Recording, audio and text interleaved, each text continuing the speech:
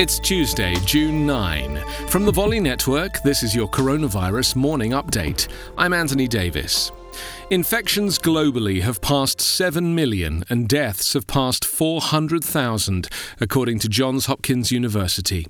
University of Washington researchers have estimated that 145,728 people could die of COVID-19 in the United States by August, raising their forecast by more than 5,000 fatalities in a matter of days.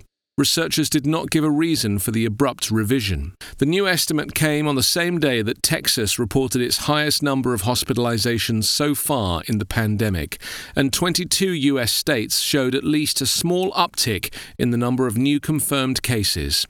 Among the states with the sharpest increase were Michigan and Arizona, while Virginia, Rhode Island and Nebraska showed the greatest decreases.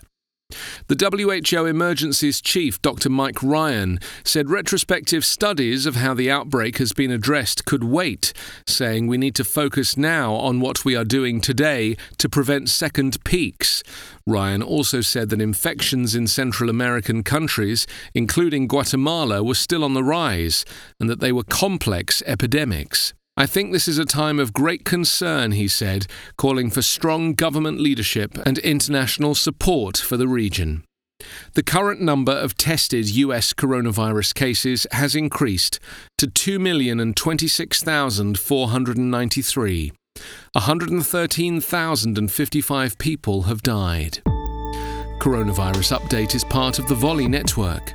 Find us online at coronapodcast.org.